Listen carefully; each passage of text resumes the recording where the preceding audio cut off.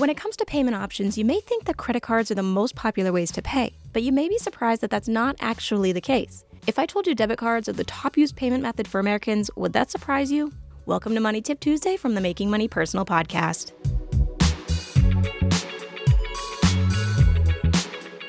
I think it's safe to say that we all love to spend money, and we certainly have a lot of options to choose from when we do so.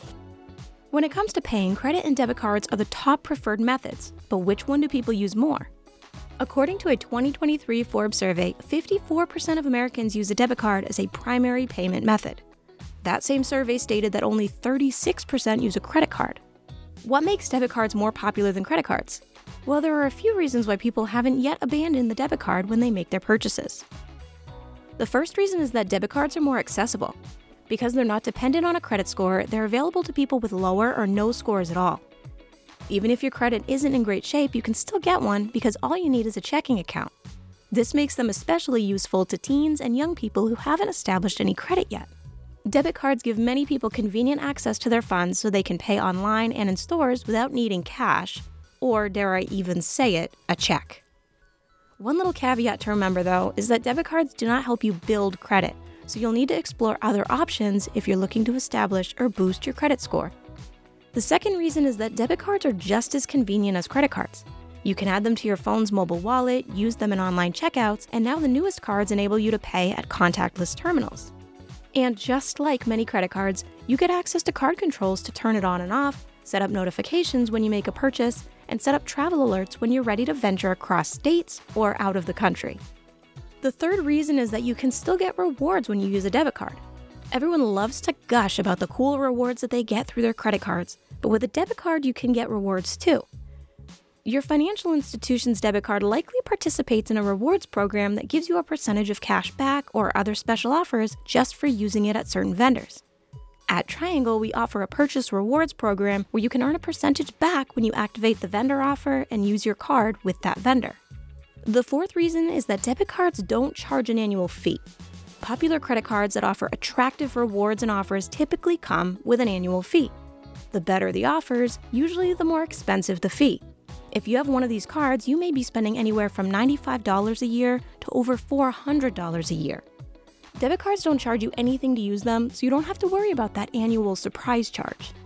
The fifth reason is that debit cards are quick to replace.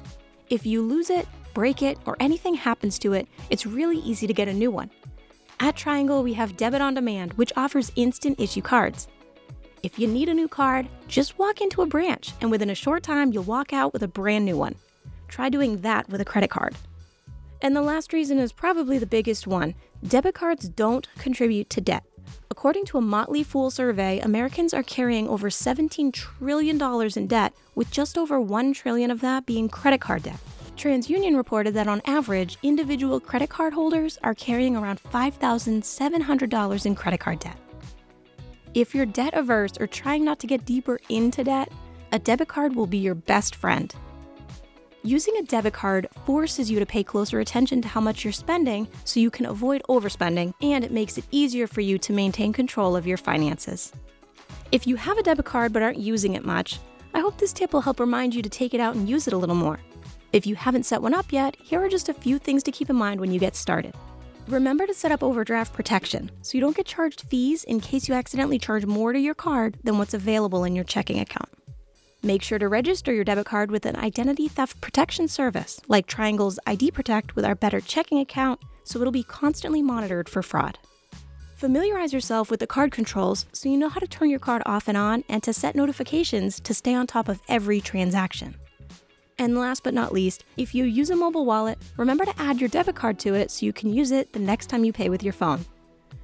If there are any other tips or topics you'd like us to cover, let us know at tcupodcast@trianglecu.org. Like and follow our Making Money Personal Facebook and Instagram pages, and look for our sponsor, Triangle Credit Union, on social media to share your thoughts. Thanks for listening to today's Money Tip Tuesday. Be sure to check out our other tips and episodes on the Making Money Personal podcast. Have a great day.